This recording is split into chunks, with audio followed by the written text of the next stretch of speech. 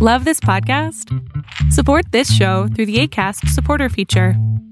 It's up to you how much you give, and there's no regular commitment. Just click the link in the show description to support now. Welcome to the Eating Crow Podcast. Here's your host, Pete Durand.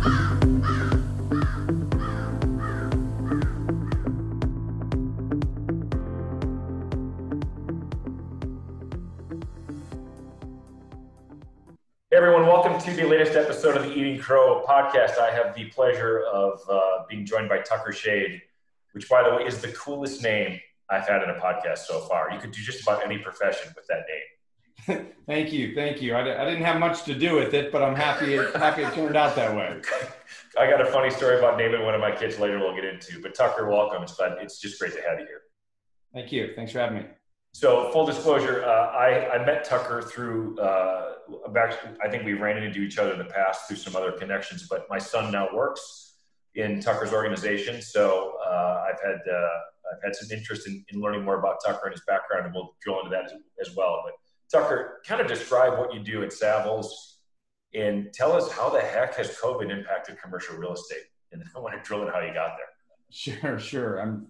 COVID's had an impact on a lot of organizations, but I work in the office space arena and office space brokerage. And as everybody that is maybe listening to this at some point, probably from home instead of the office, can attest that COVID is having a very significant impact, short term and likely long term, on the office business or the office brokerage sector. But I am a commercial real estate broker, as most people would refer to it, and I and our team here in Raleigh and throughout the United States spend 100% of our time representing tenants or the users of primarily office space and helping them identify, negotiate, and secure office leases or the purchase of office buildings or portions of. And I think one of your unique angles, if I understand correctly, is you guys help people with multiple locations, potentially globally, which is a unique position for Savills to do this. You're a global organization.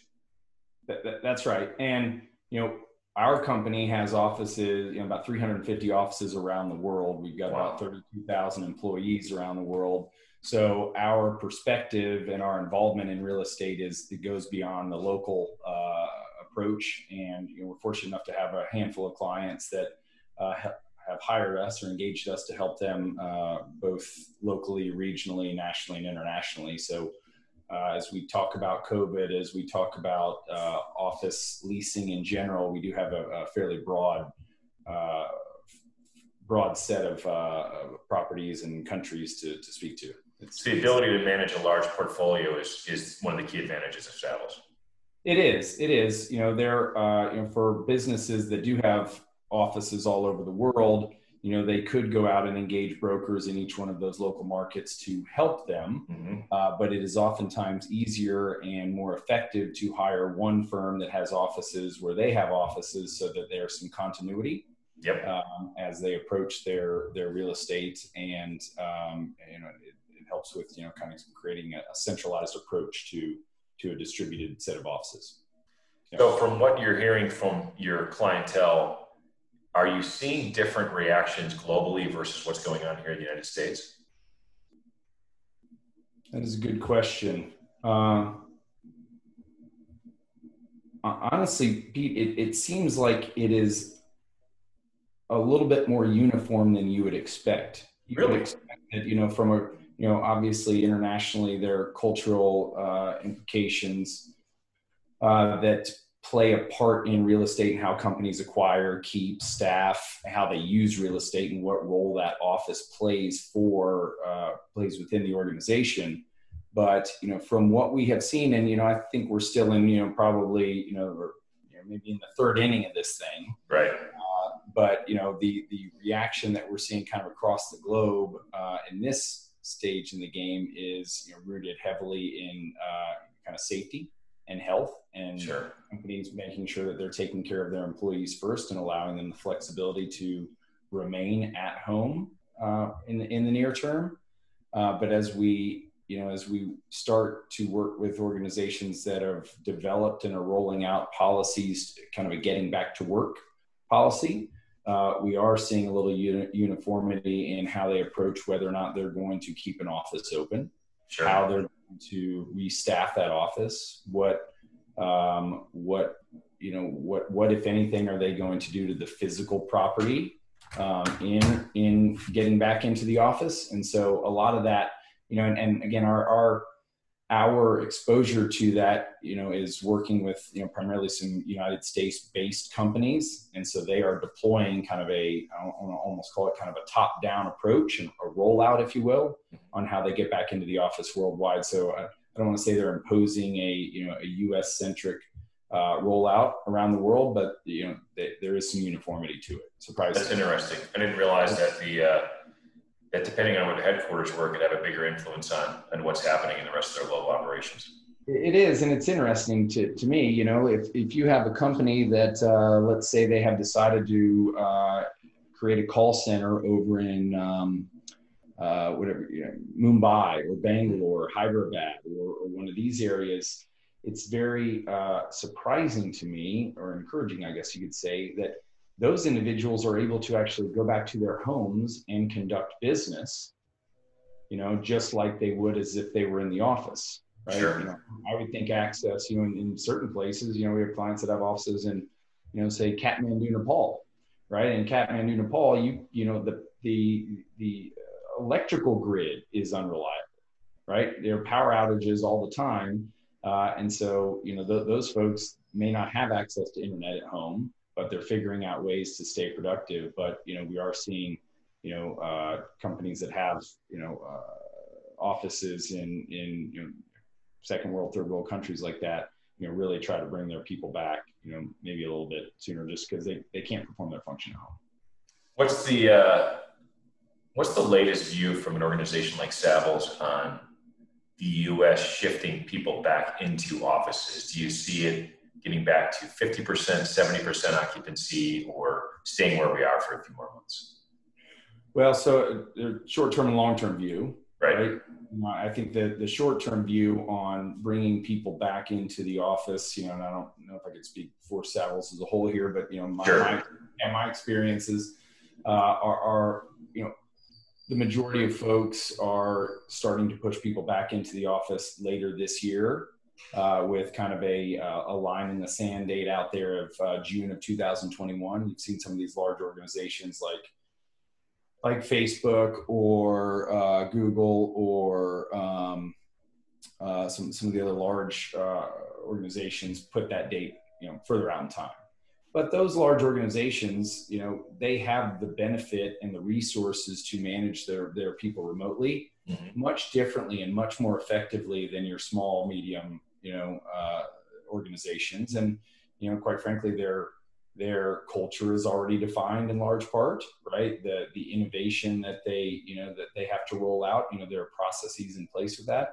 It's a very different situation for those companies that are just getting going. Where they don't have a defined culture, where they need to, we're working with a group right now that has 20 people in town now, and by June of next year, they plan on having 50, right? Sure. Well, how do you get from 20 to 50 people while everybody is working remotely? How do you hire over Zoom and then try to bring people up? So I think there is going to be a couple different paths based on the life cycle of the company and when they come back into the office, because the office plays a very different role in, new companies versus established companies. We're going through that right now. We've onboarded a couple of people the past few weeks, and it's, we had a team meet them in the office and do some physical onboarding. And then the rest of it, they're meeting the team through these kind of calls.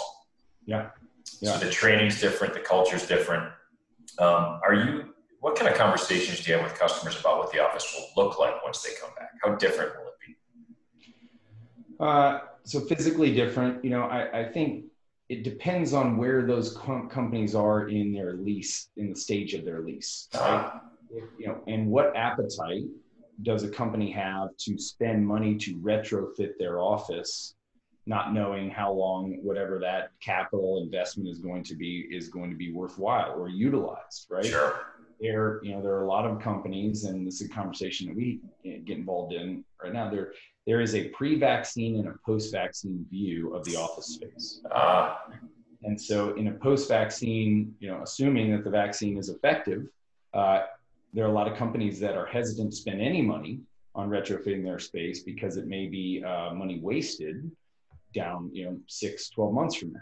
So what are they doing to account for that in the near term for those folks that are coming back? They are staggering occupancy. So you hear this 25, 50, 75%, occupancy staggering. That is due in large part to trying to spatially or socially distance their people that do come into the office. Understood. Like when you go into a restaurant these days, you'll see chairs at some tables and no chairs at others. Yep. They pull the chair away from the desk, right? Every other desk or something like that. So, I think the pre and post-vaccine storyline has, that's what people are focused on. It'll be interesting, and obviously it's different, as you mentioned, when you think about organizations like Facebook or Google or Amazon. They're moving information. They can do that from a computer in a Zoom call all day long. They don't have physical assets that they need to manage or be a part of. Yeah. So they'll have different things to consider versus an organization that has half manufacturing, half office space. They've got all those challenges. But I'm even wondering, when you think about coming back, regardless of a vaccine or not, this has to have people thinking differently about how to drive productivity through an organization in a what I would call a blended working environment where people can work from home infrequently and then maybe potentially work from the office. I know at our organization, we need to rethink the way the whole process works because we find value when we come together as a team, in a group, in a meeting to collaborate, right? That's really important, is that collaboration piece, looking someone in the eye and reading the room and finding out who I'm losing and who I'm not losing, and then saying, can you draw it on the whiteboard for me? We miss that interaction. I don't know that we need to be at our desks to do that, right? I think getting those spurts of creativity as a team and then potentially saying, you guys go off and work remote for a while and get some stuff done, and then we'll come back in and collaborate. So I'm wondering how many people are looking at you guys and saying, hey, Savills, you're doing this all over the world. What can we do to take this opportunity to pivot or rethink the office? And how much work do you guys do, or are you influenced by architectural firms that are out there rethinking this whole process as well? Yeah, it's a huge part of the conversation right now, and the way that is trending at this point in time. And this is actually happening a little bit when prior to COVID. Is you have two types of space. You have two kind of categories of space within an office. You've got me space and we space. You have space in which I sit down at the desk. It's a designated space just for me. And that's where I do my work. And then I've got we space, which is collaborative space, just like what you're talking about, getting together around a whiteboard, et cetera. So what we see happening right now is there is going to be a further reduction in me space and a growth in we space. So you're going to be kind of pulling at it from two different sides. So there will be, less dedicated office space per employee, but equal to or greater amount of collaborative space to allow people to get together and work on groupthink or innovation or project management and that type of thing, morale boosting activities, things like that. So it's we're going through a pretty big shift right now, but I think in addition to the me space, we space paradigm, there's the real discussion going on right now is what is the impact of work from home going to be on the future size of the office? Absolutely. And can I hit pause real quick? Yeah. With this dog, just a second. So you're mentioning this me space, we space thing. And by the way, I like that term. I'm not sure if that's your term or how people view that, but that's an interesting way to think about it. I was over at PMC Carolina, Harry Chalker's company, who I think actually kind of connected you and my son at one point. Harry, right. Have you seen Harry's new space yet? Just online. We've been invited to go over there. We just haven't done it yet. So get over there. I took a tour of it. I think it was on Friday morning. It's astounding. I've heard that. Yeah. I want to go work there. I don't care what I do. I said, I'll sit in the lobby and, welcome people as a Walmart greeter. But you had a couple of things that struck me when I saw that space. And by the way, a little background here is somebody will have on the podcast here soon. But Harry's one of Hayworth, who's a global commercial furniture manufacturer. He's one of their largest dealers in the Southeast. And a really progressive thinker. Harry assembles, I think, components from various different vendors and manufacturers into these amazing workspaces. So they were in the process of building out their own space in the middle of when COVID hit. So they've got architectural plans, they've got layouts, they've got furniture, they've got walls, floors, and they literally had to hit the pause button and say, how do we rethink this? To their credit, they did a great job rethinking it. So they have these, you call these, and Haworth had a campaign called Social Spaces, which at one time probably had the most awkward, connotation during COVID, but they've created these environments where I said to Harry, when I walked in, I felt like I was walking into a 5-star hotel. The way they've got music in the background is very different than I've ever seen. It's piped throughout the office in a way you can still function and communicate. And they have these pods where you can sit down and do a workstation and do what you need to accomplish, but a lot more of these collaborative centers that are adequately spaced, both indoors and outdoors, where I could think of tremendous creativity. You get people in an environment where now they're thinking about, because you know this, if you want to be there, your productivity goes up. Right. If you don't want to be there, it just doesn't, because you're thinking the whole time about leaving. Right. So I also, you made an interesting comment. I see this interesting combination of carrying that feeling into someone's home. So I said, Harry, if I come to work here and then I go home and my home office is worse, right, and you want me to stay there, we got to figure out how to tie those two together and make it feel like they're connected.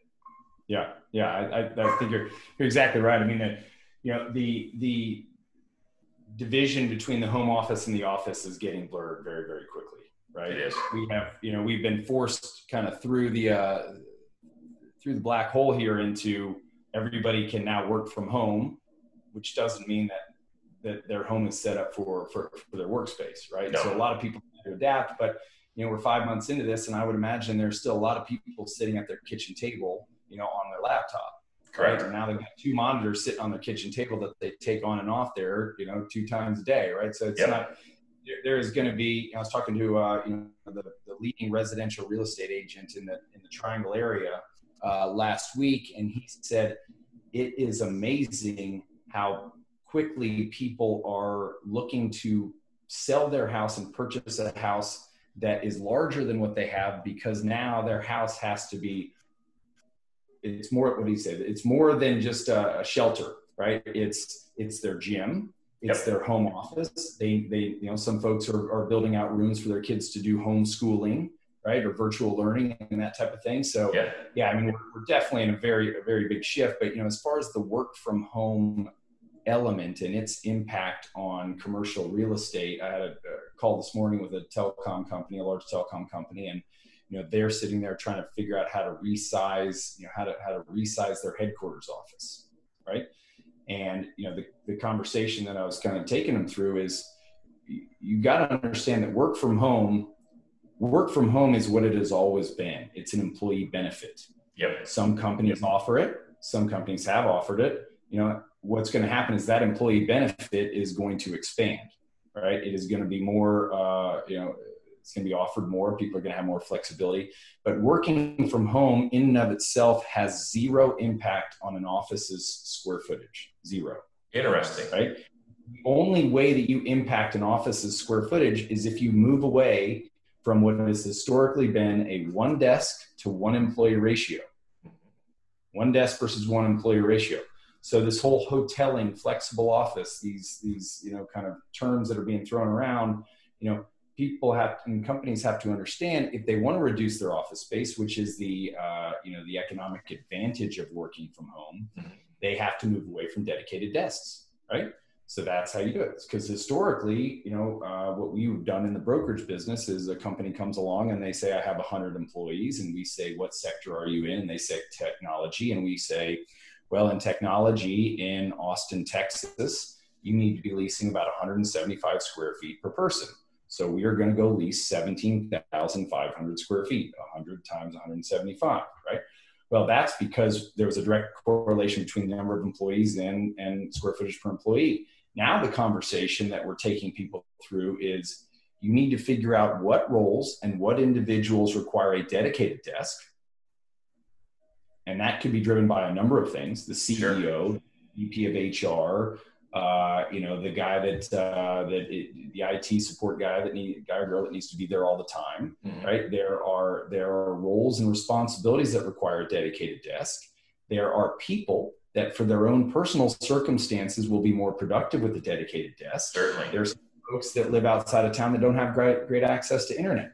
There are some folks that have, 4 kids and 4 dogs at home, right? That's not a great place to work, right? So what you need to do, or what we're taking people through, is to break apart your population, your office population, into those that need dedicated spaces and then those that do not, right? And then for those that do not, you need to have a candid conversation with those department managers or maybe it's a top-down exercise where you say, how many days per week do the remainder of the sales department need to be in the office? Sure. Is it 3 out of 5? Is it 2 out of 5? And then that, if it's 3 out of 5, that means you need 60% of the, 60% of the people need to come in, right? So then you take the dedicated offices, you add this ratio together, and that helps you form how many seats you need for your future office sizing. Right. You take onto that, Pete, and then you add this WeSpace. Yep. And then that is helping people create a framework for right sizing or resizing the office in the future. But in this exercise, what we're running into is their companies are hesitant or not putting a lot of weight into having a space large enough to accommodate the entire company. So the question is, the day of the town hall meeting, right? Which companies have had for forever, where the CEO or whomever gets up and kind of does the rah-rah, are those days over? Right. Or is the town hall meeting going to occur off-site from here going forward? It's interesting. We have a town hall format in our office. We call it the stadium. Yeah. Where every Monday we got the whole company together at 9:15, and the remote office is zoomed in. Yeah. But you still got 100 people in a room.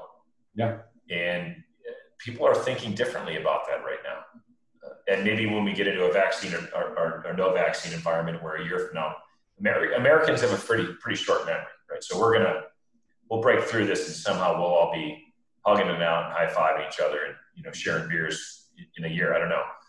But yeah, I think the same thing. I even believe my team could benefit from a WeSpace somewhere in Durham or in Raleigh, where we'd say, we're going to go down and have a 4-hour team meeting, collaborate the heck out of it, and then we're going to go have a drink at the pub down the street together as a team and make it a bonding environment. To me, there's some benefit to doing that and getting away and then being able to focus on my work. To your point, companies have to have a discussion about where do people accomplish their work in the best environment.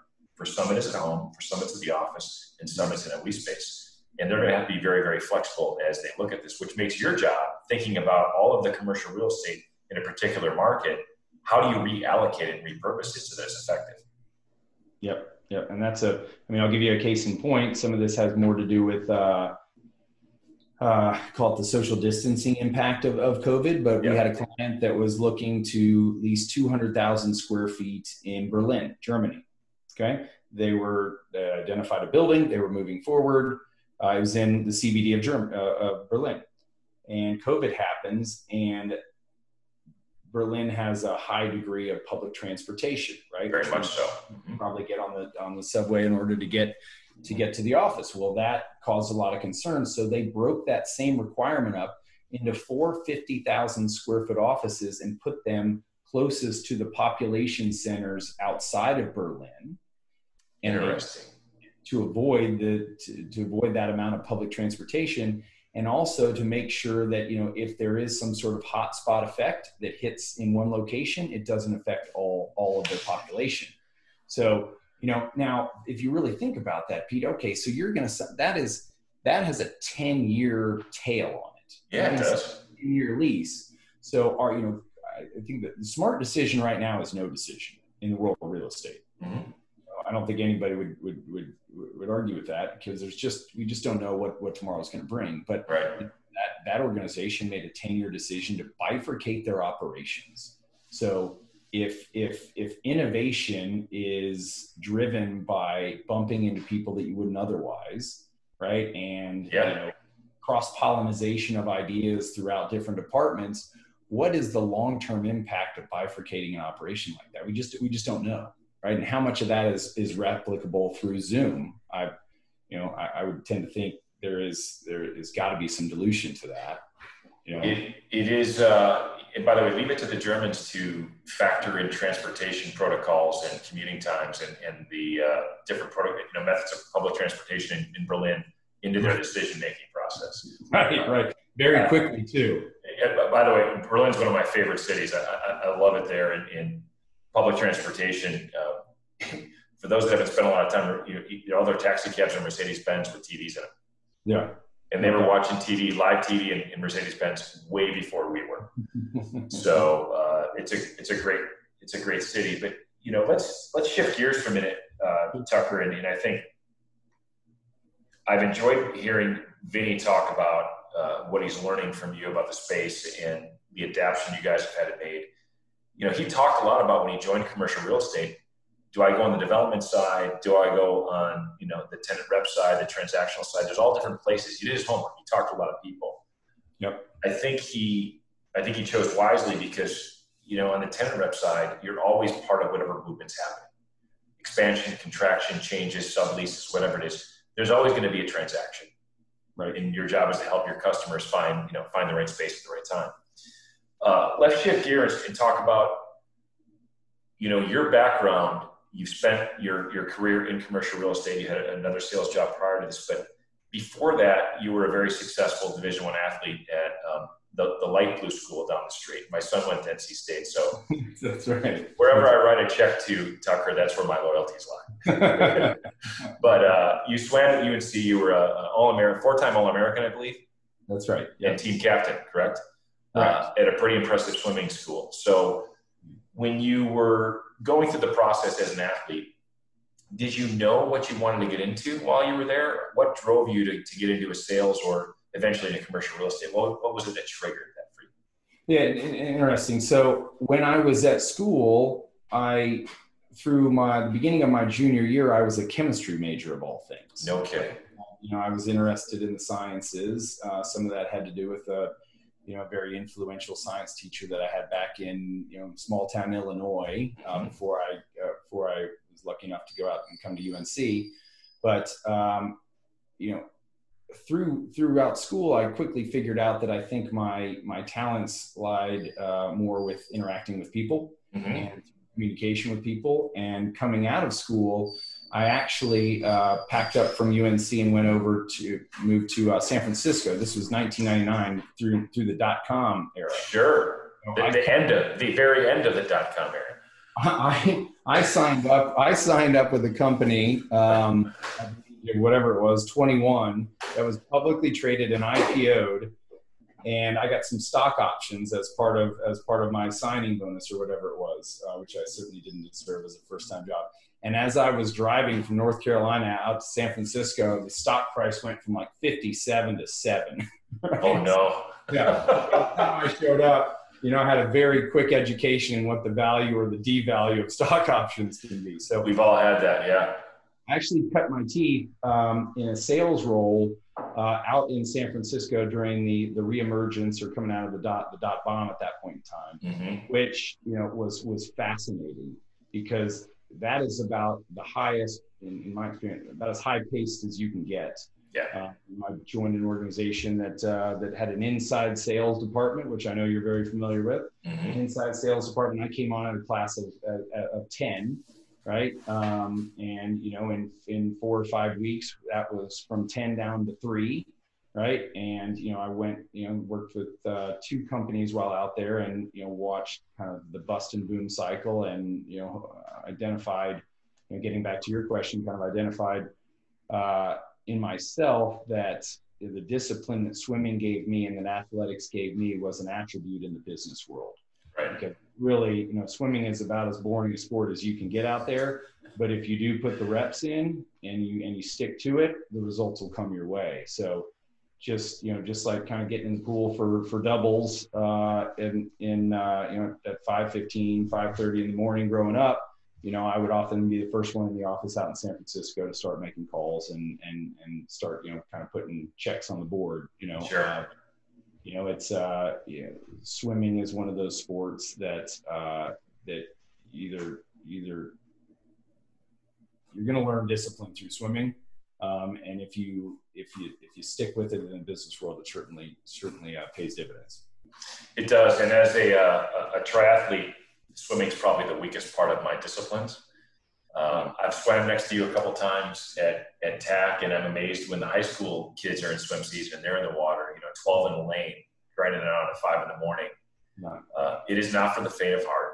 And I think what you're describing is the grind, right? When you interview someone who has spent time as a Division I athlete or any kind of an athlete in college, when Vinny was first transferring to state, he met up with some of the soccer players and saw them at a bar and ended up having a conversation, didn't know them. And he asked, what's it been like for you? And one of them was actually a chemistry major. Mm-hmm. Okay. And, he said, look, I can tell you just a very short story, Vin. I've interviewed for several jobs. I interviewed against one of my classmates in chemical engineering for a job. That person was smarter than me. But I got the job because the hiring manager looked at me and said, I'm going to hire you because I know at 5 o'clock in the morning, you're going to get up with your game face on and be ready to roll. I don't need to teach you discipline. I don't need to teach you the importance of hard work, teamwork. All those things come with someone who's participated at that level. And you instantly have a qualification piece that doesn't need to be explored. Right. Now, describe to me, I think in your hiring practice, you tend to focus on hiring people that are like-minded, former college athletes. How's that worked out for you? Has your thesis held up during the time you built your own company? Yeah, I'd say, we have some folks in our organization here that do come from a sports background and some that don't, and both kind of profiles bring a different attributes to the business, and our business is pretty multifaceted endeavor in which you need to be able to interact with people. You need to be able to do, some light math, but you need to be able to understand finance and work through some problem solving financially. Right. But, there is one attribute of the business that definitely caters better to those folks that have an athletic background, and it is the business development element. Sure. Right. The business development element. And I others have heard me say this before. I mean, commercial real estate's a 3-legged stool, right? And if you don't work on one of those legs, you're going to fall over. Correct. Right? So business development is one, and then second is transaction management, helping those clients that you've been fortunate enough to get hired by, and then the third one is professional development, making sure that tomorrow you learn something tomorrow that you didn't know yesterday, right? So the BD side, the business development side, does cater better to those folks that have athletic backgrounds for just the reasons that you stated, which is they realize that it's not just going to come to them. They're going to have to go out there and they're going to have to put the reps in, and those reps turn into, we've got a guy that works for us that, has a background in college football, played football all growing up. And he will sit down at the desk and basically get out the yellow pages, for those who remember what that is. Yes. Get out the yellow pages, and he will make the calls doggedly day after day. And, he's brought business into the firm that we wouldn't have otherwise. And, sure. he's engaging with businesses that, have requirements that typically would be picked up by people that have, 10, 15, 20 years experience in commercial real estate. And he has, 3 or 4. Right. Fantastic. So yeah, it's, there is, I don't see that trend going away. That is an attribute for hiring managers and people coming out of school that, that in my mind is kind of irreplaceable. And at the end of the day, people buy based on relationships. Right. And if you've made an investment in a relationship potentially early in your career, and I believe you have a story like this where you did a deal, a very small deal that most people would pass up. That person that you did the deal for, and you were successful and came through in the clutch, evolved their career to the point where they're not making a decision on a very, very much bigger deal, right, and you're the person they're going to call. Right. So that investment in building those relationships, we can do all this virtual thing, but at the end of the day, people want to do business with people they like. This makes it more challenging. I think also Vinny has described me, and I think it's probably true in any company.